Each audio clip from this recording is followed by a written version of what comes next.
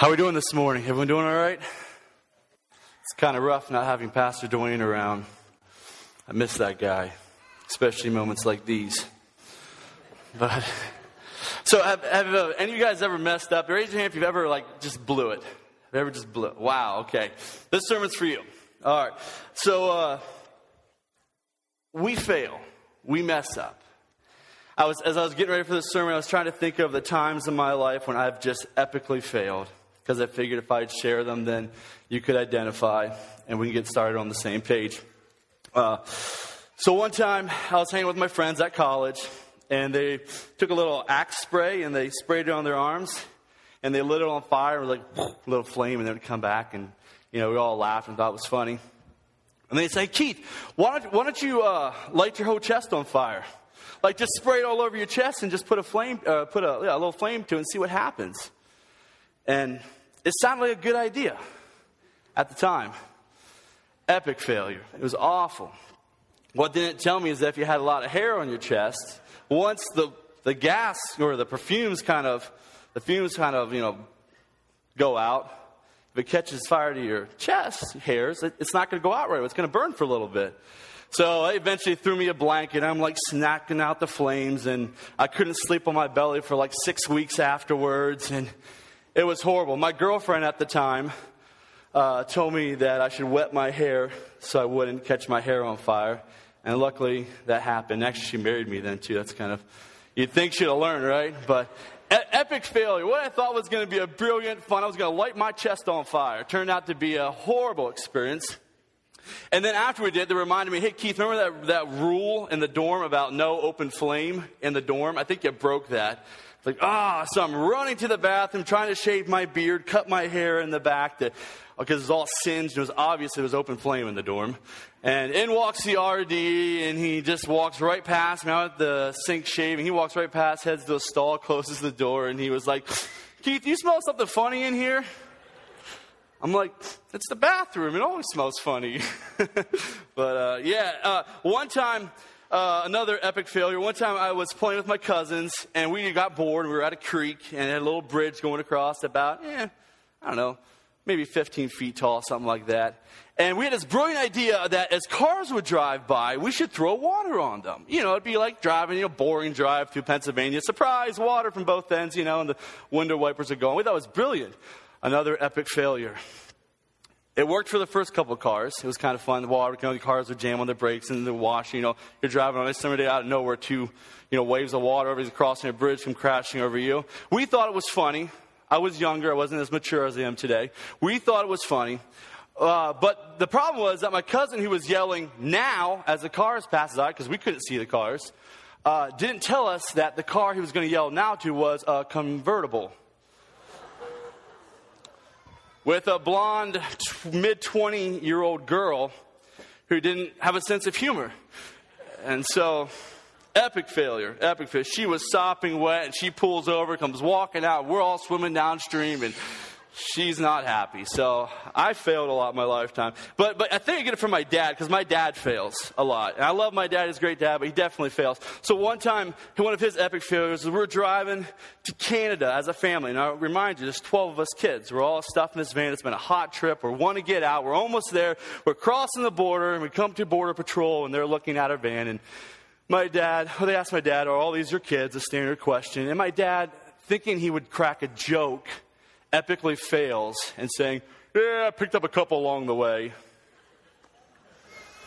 2 hours of sitting in this office to go through every missing child report in the United States for 12 kids. Oh, it was ridiculous. So we failed. And this morning we're going to talk about David because we're going through the story or this curriculum called The Story. If you look at our posters on the side, we're kind of marching through. The idea of is if we tell all the stories in the Bible, well, at least 31 weeks of the stories of the Bible, connect them all, we as a church will better understand what God's grand big story, all the pieces will kind of fit together. So last Sunday, Dwayne preached on the beginnings of David from shepherd to king and how he got there. And today I'm picking up with a part of David's life where he commits his biggest sin, and it's with Bathsheba. Now let's remind ourselves who David is here, okay? Now David is the king of Israel. He ends up in the Hall of Fame of Faith in Hebrews. He's the slayer of giants. He's the deliverer of Israel. He's in the chosen line of the Messiah. Like, this is a great guy. This is, if anyone we can call a godly man, you'd think it would be David. But what happens? What happens? And as we go through the story of David this morning, it's important because it's been recorded for good reasons. But I want you guys, hopefully, to pick out from the story, what do we do when godly men and women, when us, the church, when we mess up? What do we do? When you wake up and reality hits you, you're like, man, I've messed up. I've made an epic failure. I've made a big mistake. How do we respond? How do we move on from that? And I'm pretty sure the story of David and Bathsheba was recorded, because David sinned, I'm sure other times it wasn't recorded, but this was recorded to answer that question of how do we move on from our epic failures when we find ourselves in deep sin. Which brings us to our first thing I want us to realize about the story of David. Being a Christian does not mean the avoidance of sin. Now, I know that sounds simple, but oftentimes we get it wrong. Being a Christian doesn't mean that we're not going to sin. David did not get discredited for being a godly man by sinning. And this was a major sin we're going to be talking about this morning. It was huge. He didn't get discredited for being a godly man. What makes us a Christian is the connection we have to Christ in the midst of our gross sin. And the desire we have to live in holiness. In other words, it's our reaction to sin that separates a godly person from the world, not necessarily our lack of sin. Does that make sense? All have sinned, but it's a reaction to sin that separates us from the world. Okay, let's read the story of David. If you got your iPhones, get your iPhones, your smartphones, your iPads, your Bibles, let's get them out. And let's turn to 2 Samuel chapter 11, starting at verse 1.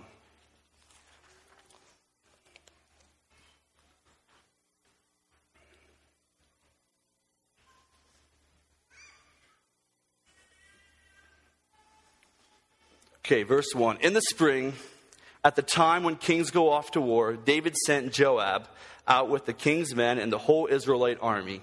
They destroyed the Amorites and besieged Rabbah. But David remained in Jerusalem. Okay, let's stop there. Are you catching what's going on? This chapter starts off by explaining how David kind of ended up in this sin. It's giving a little bit of background to this horrible sin that's about to happen. David's not out with his army. He's being a little lazy. Now, I'm sure in his defense, he's thinking, hey, I deserve a break. I've been fighting all these battles. I've been doing all this great stuff. It's time for David to take a little breather. Let Joab go out with the army.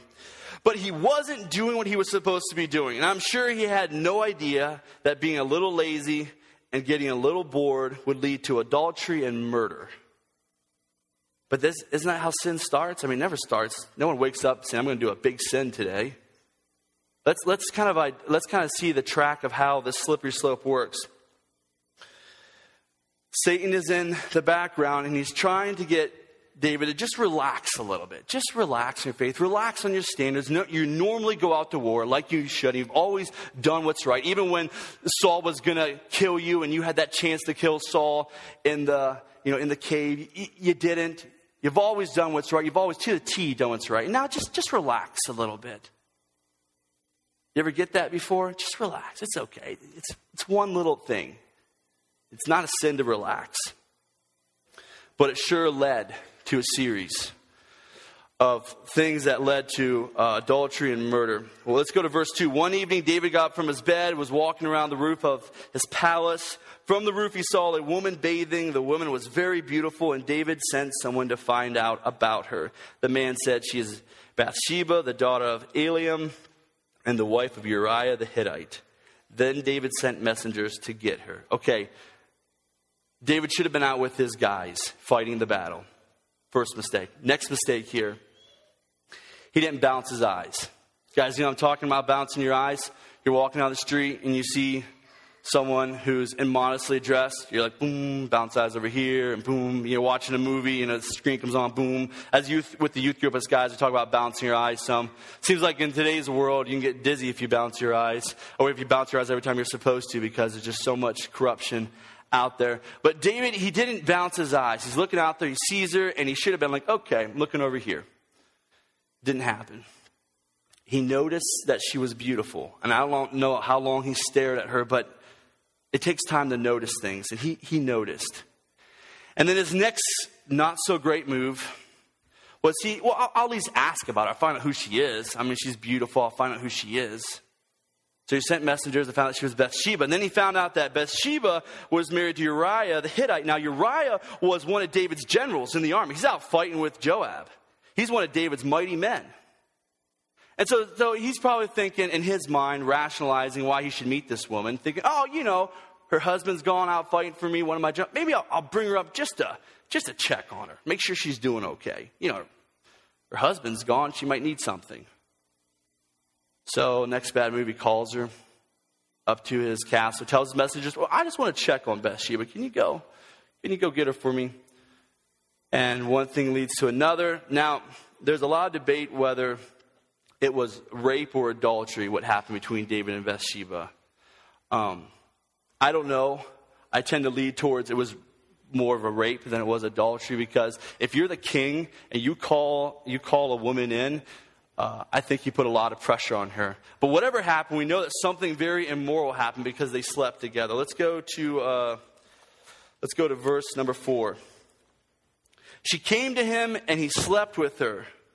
Now, it makes a little side note here. Now, she was purifying herself from her monthly uncleanness. Then she went back home. The woman conceived and sent word to David saying, I am pregnant.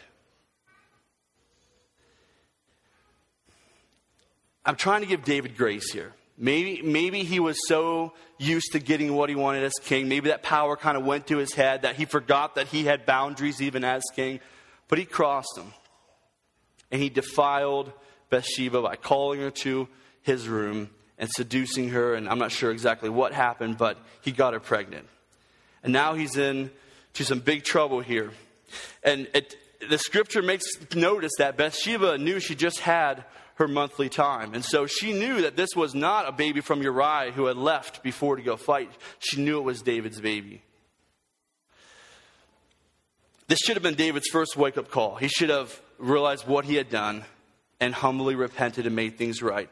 But instead, he goes the other way, which we so often do. And it's so destructive to ourselves and others when we figure out, well, look, if I just can cover this up somehow, it'll all be okay.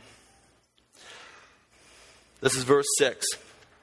So David tries to cover up, which leads to murder. So David sent this word to Joab. Send me Uriah the Hittite, which was her husband. And Joab sent him to David. When Uriah came to David, David asked him how Joab was, how the soldiers were, and how the war was going. Then David said to Uriah, go down to your house and wash your feet. So Uriah left the palace, and a gift from the king was sent after him. But Uriah slept at the entrance to the palace with his master's servants and did not go down to his house. Okay, you guys putting 2 and 2 together here? He's trying to get Uriah. He brought him back. He's trying to get Uriah to go home to sleep with his wife. So when she starts showing she's pregnant, everyone's going to assume it's Uriah, not because she had spent time with David. He's trying to cover his tracks. But Uriah is a righteous man. And this is how he responds. Verse number 10. David was told that Uriah did not go home. His plan failed. So he asked Uriah, haven't you just come from military camp? Why don't you go home? And this is what Uriah says to David. The ark and Israel and Judah are staying in tents, and my commander Joab and my Lord's men are camped in the open country. How could I go to my house to eat and drink and to make love to my wife? As surely as you live, I will not do such a thing. This guy's righteous. I mean, he's like, I'm not going to go home and sleep in my house with my wife. All my other guys and my fellow soldiers are out there. I'm sleeping out here in tents outside the palace. My heart breaks at this point because here's Uriah, a righteous man. And because of David's corruptness. And Uriah has no idea what he's done to his wife, what David's done to his wife. And yet because of David's corruptness, he's going to really, really hurt, eventually murder this man. This is so often our sin, especially when we're trying to cover up, we hurt people who have nothing to do with our sin, who are innocent bystanders, we hurt. Then David said to him, this is verse 12. Then David said to him, stay one more day, and tomorrow I will send you back. So Uriah remained in Jerusalem that day and the next. At David's invitation, he ate and drank with him, and David made him drunk. Plan B, get him drunk, send him home. But in the evening, Uriah went out to sleep on his mat among his master's servants and did not go home. In the morning, David, I'm sure out of desperation, wrote a letter to Joab and sent it with Uriah. In it he wrote, put Uriah out in the front where the fighting is the fiercest. Then withdraw from him so that he will be struck down and die. So while Joab and the city under rage, he put Uriah at a place where he knew the strongest defenders were. When the men of the city came out and fought against Joab, some of the men in David's armies fell. Moreover, Uriah the Hittite died. So not just Uriah got affected here. He's not the only one dying. Other men in David's army fell because of David's bad battle plan to get Uriah killed. He said, instead of going to the weak here, he said, go to the strongest area there, fight against them. And then all of a sudden just surprise Uriah and everybody pull back. Well, they did that, but in the process, a lot more men got killed too. David's sin is causing severe damage. People are getting murdered. After Bathsheba is done mourning her husband's death, David then makes her come to his castle, and he says, you're going to marry me, and he marries her. Then the Bible says, but the thing David had done displeased the Lord. Major understatement here. So, the Lord sends Nathan the prophet to David. Now, I want you to recognize this is God's first step of grace. David has sinned majorly here. Rape, murder. And he's trying to cover it up still by marrying Bathsheba. And God's first step of grace, and we think we need to recognize this because it's going to be God's first step of grace in our life when we've messed up, is he brings conviction and guilt. He sends someone to say, David, you're wrong. Guys, we're often so down on conviction and guilt. But it's God's grace. If you feel guilty about something, if you feel convicted about something, recognize that's God's grace. I don't want to ever go where I feel guilty or where I feel convicted. I don't want to be around that person, or I don't want to do that because of this. Recognize that gives you the opportunity to examine something. Without guilt or conviction, we wouldn't examine it. And when we fail, God's grace comes in. He brings conviction and guilt. Otherwise, we would die in our sins and we would never repent. So Nathan tells a story to David. He said, this is chapter 12, verse 1. He said, there were two men in a certain town, one rich, the other poor.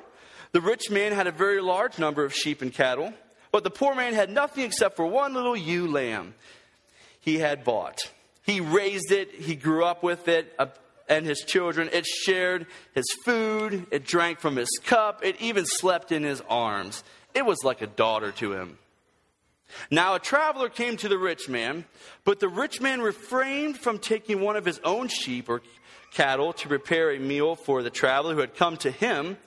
Instead, he took the ewe lamb that belonged to the poor man and prepared it for the one who had come to him. At this, David blows up. He's like, what the world? He's like, I demand that guy. How could he? That was his only sheep. He only had one little lamb, and it was like his own child. And this guy had lots of sheep, and yet he stole the little man's sheep to make food for his traveler. David, like, that guy needs to die today. He must die. And he flares up. Go Nathan here. Boy, this would be a hard turn of events right here. Can you imagine Nathan's footsteps? Like, well, actually, you just put a death sentence on yourself. This is verse 7. Nathan says to David, you are the man. This is what the Lord, the God of Israel, says. I anointed you king over Israel, and I delivered you from the hand of Saul. I gave you your master's house gave the master's house to you, and your master's wives into your arms. I gave you all Israel and Judah, and if all this had been too little, I would have given you more. Why did you despise the word of the Lord by doing what is evil in his eyes? You struck down Uriah the Hittite with the sword and took his wife to be your own. You killed him with the sword of the Amorites. Now, therefore, the sword will never depart from your house, because you despised me and took the wife of Uriah the Hittite to be your own. This is what the Lord says. Out of your own household, I am going to bring calamity on you. Before your very eyes, I will take your wives and give them to the one who is close to you, and he will sleep with your wives in broad daylight. You did it in secret, but I will do this thing in broad daylight before all Israel.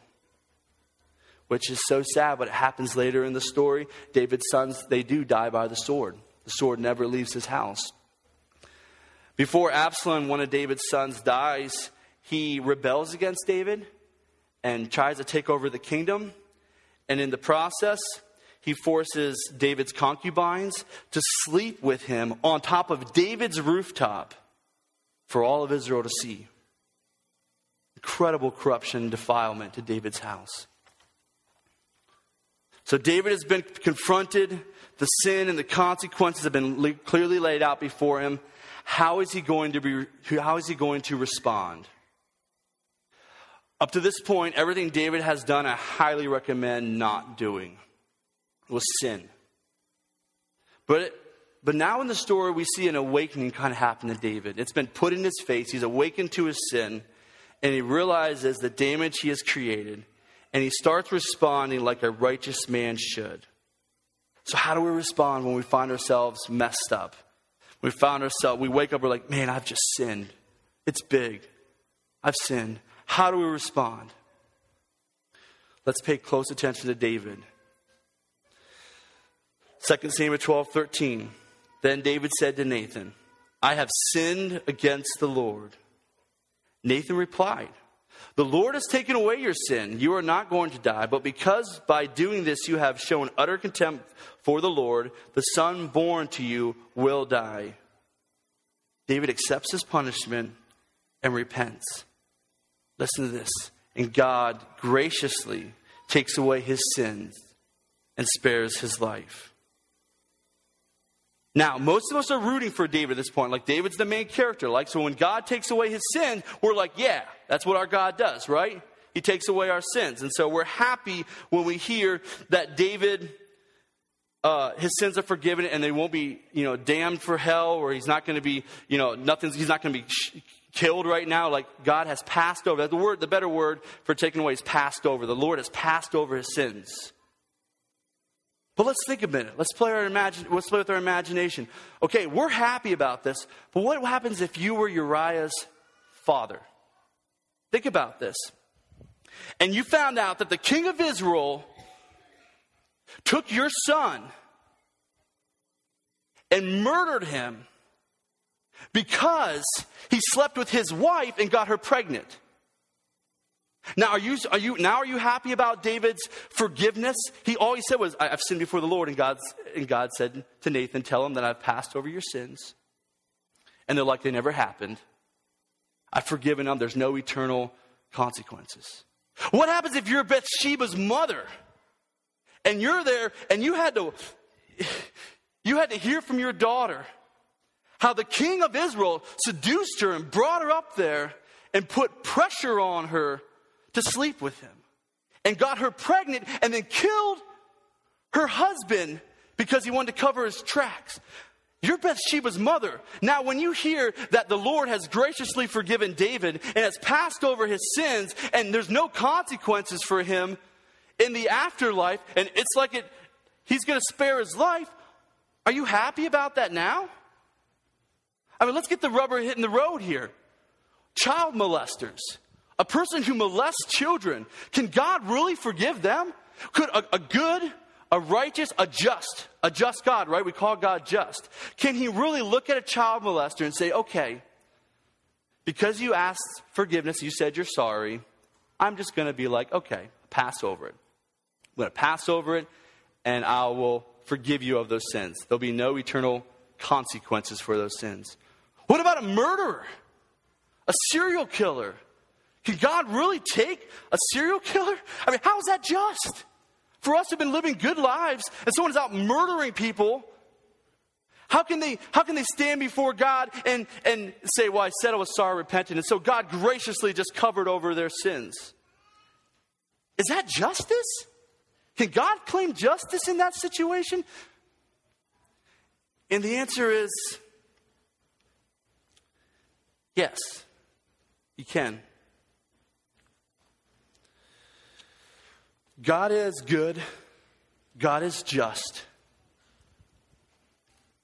God is true. And He looked at David's murder and David's rape. And He looked at David's heart of repentance and He said, I'll pass over your sins. I will. And you will not die. You will be in eternity with me. This takes us to the question of justice. How can God forgive David of that and still be a just God? Because I think in all of our minds, I certainly resonate with the thing of you murdered, you raped, you die. Let's go to Romans chapter 3:25. Actually, I have it up on the screen here if you don't want to turn there because we'll be doing some more out of 2 Samuel. But up on the screen here, Romans chapter 3:25. How could God do this? This is the answer. Whom God put forward as a propitiation by His blood to be received by faith. This was to show God's righteousness because in His divine forbearance He had passed over former sins. Okay, let's dissect this a little bit. Whom God put forward as a propitiation, that means an atonement, the covering of the blood, the remedy, the paying for, by His blood, to be received by faith. That those who have faith in God can receive that atonement. This was to show God's righteousness, the goodness of God, the justice of God, because in His divine forbearance, He had passed over former sins. That means sins that were done before the cross. So what Paul is trying to explain here is that God put Christ forward on the cross to pay the punishment for all the sins of the world, even the worst sins out there, so that those who believe and have faith in God, they will be made clean of their sins. They will be forgiven. I believe that God looked at David's faith, which united him to the cross of Christ, to the coming Christ, which atoned for his sins 1,000 years before Jesus even died. Christ's sacrifice was so powerful, was so outrageous, was so gruesome, was so perfect, that it not only paid for the sins after his death on the cross, but even those sins that were committed by men of faith before the cross. Because God knew that sacrifice was coming. And He knew that, yes, even rape and murder would be covered on the cross. When He saw David's faith, He was able to say, your sins are forgiven. They've already been paid for. That price has been paid. And therefore God could claim justice and look at a murderer and a rapist and say, I forgive you. Your price, yes, someone has to pay. You're right. Someone has to pay. But that's what the cross was all about. So that I could look at you and in perfect justice say, I'll pass over those sins. I'll remove those from you. This is powerful and such incredible news that the cross was outrageous enough, gruesome enough to cover the sins of the world and yours and mine and everyone, no matter how horrible, no matter what they've done. And with true repentance, there is forgiveness. Now, as we look at David, how do we know that he had true repentance? How do we know that he had true faith in God? We obviously can't see David's heart, but God can. And God accepted it, so we must assume that his repentance was in faith and was good. It wasn't a bad repentance. And God accepted it, so I think we should all be tuning our ears. Okay, what did David say? What did David do to repent in a way that God was like, I'll forgive you, I'll pass over that sin? It doesn't say anything, but David said, I've sinned before the Lord. But good for us, David was a songwriter. And in the midst of this situation, he wrote a lot of psalms. And it's unique it's interesting because most Psalms are just random Psalms out there. We don't really know why they were written or the reason they were written. They're just kind of David's songs, the Psalms we have. But let's all turn to Psalms 51. This Psalm is really unique in the fact that it gives direct insight to why this Psalm was written and what the scenario was.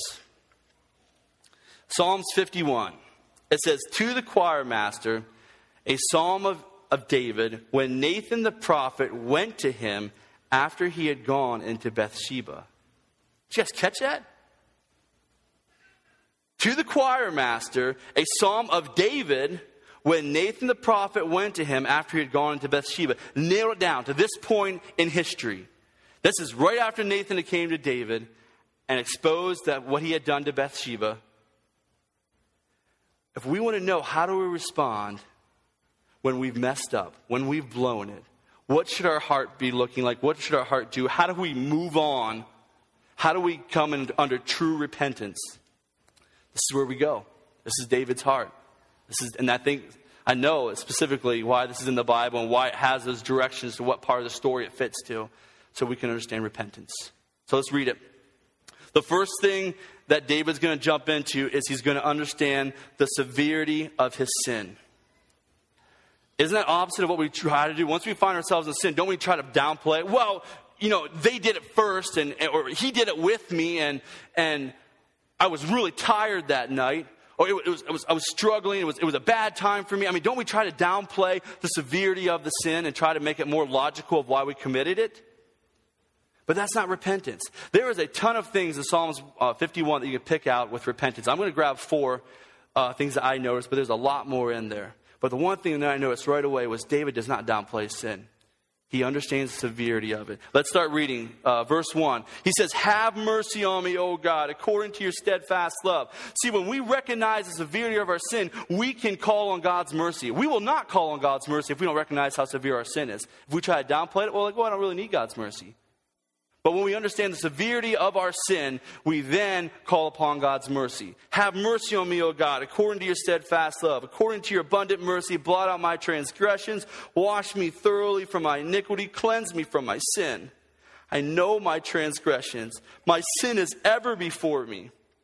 Against you, you only have I sinned and done what is evil in your sight, so that you may be justified in the words and blameless in your judgment. Behold, I was brought forth in iniquity, and in my sin my mother conceived me. Behold, you delight in truth, and in the inward being. You teach me wisdom in the secret heart. Purge me with hyssop, and I shall be clean. Wash me, and I shall be whiter than snow. Let me hear joy and gladness. Let the bones that you have broken rejoice. Hide your face from my sins. Blot out my iniquities. Okay, the second thing I want us to take notice here is that David becomes passionate about being changed, so he won't ever do these sins again. True repentance is directly related to a passionate desire to be changed. I think we miss that. Oftentimes we say we're sorry because we feel guilty, not because we want to change. We actually kind of like what we did. We might do it again the next day. It's just before we go to bed. Sorry for everything I did, God. Sorry for this, sorry for that. That's not repentance. That's not the kind of repentance that God accepts. True repentance is directly linked with a passionate desire to be changed. John Piper, he's one of my favorite preachers out there. He has this saying that I like. He says, the mark of being forgiven is the passion to be changed. I love that. You can test your repentance. How true is your repentance? Is there a desperate, passionate desire to be changed? And David goes on with it. He said, create in me a clean heart, O God. This is verse 10. And renew a right spirit within me. Cast me not away from your presence. And take not your Holy Spirit from me. Restore to me the joy of your salvation. And uphold me with a willing spirit. Okay, let's stop there. Joy of your salvation. Uphold me with a willing spirit. The joy of our salvation is what gives us the strength to live in that change. And keeps us from falling back. Does that make sense? The joy of our salvation is what God gives us as our strength. So often, I think when we lose that joy, that's when we fall into sin. And we need to say, God, restore that joy. Remind me of the glorious gift I have of being your child, of being saved. of being secure in you so that we'll never wander away from that. So far we have recognized the severity of our sin, and ask God for mercy, which is the first step of true repentance. Become passionate to be changed, and ask for the joy of salvation to return for our strength. Now we got one more I want to talk about. Let's go to verse 13. It says, then I will teach transgressors your way, and sinners will return to you. I think we missed this step with repentance. Did you hear what he said? David ends his prayer of repentance with the desire to use his horrible sin to somehow teach other sinners about God's forgiveness, about God's greatness. The last thing here is we should use our sin and mistakes to be a testimony to others of God's greatness, of God's forgiveness, of who God is. And that's a part of repentance. That's the full round circle repentance where we come out and we say, okay, now I've sinned, I've messed up. I recognize how severe it is, so I called upon God for his mercy. I've become passionate to be changed. I've asked for joy to come back, restore the joy. The bones that you have broken, may they rejoice to keep me in strength. And I'm not stopping there. And now, Father, I want you to take my sin and I want you to give me the boldness to confess it to others. Give me the boldness to stand up and tell others about it as a testimony of what you did in my life. As a testimony of your forgiveness and how a God can forgive sins. That's the full circle of repentance. Let's go ahead and let's finish the psalm here. Deliver me from the blood guiltiness, O God of my salvation. My tongue will sing aloud of your righteousness. O Lord, open my lips, and my mouth will declare your praises. For you will not delight in sacrifice, or I would give it. You will not be pleased with a burnt offering. The sacrifices of God are a broken spirit, a broken and a contrite heart, O God, you will not despise. Do good to Zion in your good pleasure. Build up the walls of Jerusalem. Then you will delight in right sacrifices and burnt offerings and whole burnt offerings. Then the bulls will be offered on your altar. Do you see this change in David? He's like, I want to be about your work. What are you doing? How can I use my story to tell others about you? This is what a true repenting attitude looks like. Now, David still faced earthly consequences. In fact, when his baby died, he has this line that goes, I will not return, or my baby will not return to me, but one day I will be with my baby again, my little baby boy. The thing that David's trying to show here is that, yes, he has consequences on earth. There was a lot of severe consequences. Sin does. But those are all temporary. The important thing is eternity. And David said, I will live with these consequences. And one day, because the Lord has graciously forgiven my sin, and that was the main point here, he said, I will be with my child again. And eventually my sin consequences will be over. Until now, I'll deal with them until the Lord returns, until I go with him. Our sins have consequences. But when God forgives us, he wipes them away, which is incredible. He gives us a chance so that when we are with him one day in glory, all sin will be wiped away. And all tears, all weeping will be wiped away. If we repent and allow that outrageous sacrifice, the perfect sacrifice of Jesus to cover us. I don't know where you are today. I don't know, maybe some of you guys are in the midst of sin right now. You're trying to figure out how to get out. I hope this sermon gave you pretty clear direction of which way to head.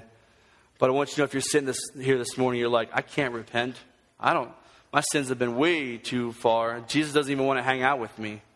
Remember that when we repent of our sins, it doesn't matter how big, what you've done, that the cross is enough. The sacrifice of Jesus is sufficient to cover your sins. And I hope this week, if you want to walk away with something I should do this week, I hope this week you'll spend time asking God for conviction and guilt. Say, God, are there areas of my life that I'm blinded to, that I'm just deceived, I don't even aware of? And ask him to bring conviction and guilt in those areas, and then repent. Recognize the severity of your sin. passionate about being changed. Ask him to restore that joy. And then use your life as a testimony to show God's forgiveness to others. Say, look what the Savior has done for me. Let's pray. Father, you're good. We love you. We thank you so much for the cross, the atonement for our sin. We didn't deserve it, and you died for us. Thank you for making it sufficient for even the worst of sins, for a sinner like me, the chief of sinners, Father. God, we thank you for putting the story of David and Bathsheba in your word so that when we read it, we can hear of true repentance. Father, I pray that we would not just be hearers of your word, but we would also be doers. That when we mess up, Father, we would come to you with a heart of repentance, the heart that you long to see, the heart that you desire, and we'd be able to repent with true repentance. Thank you for the good work you're doing in our church. It's in your name that we pray. Amen.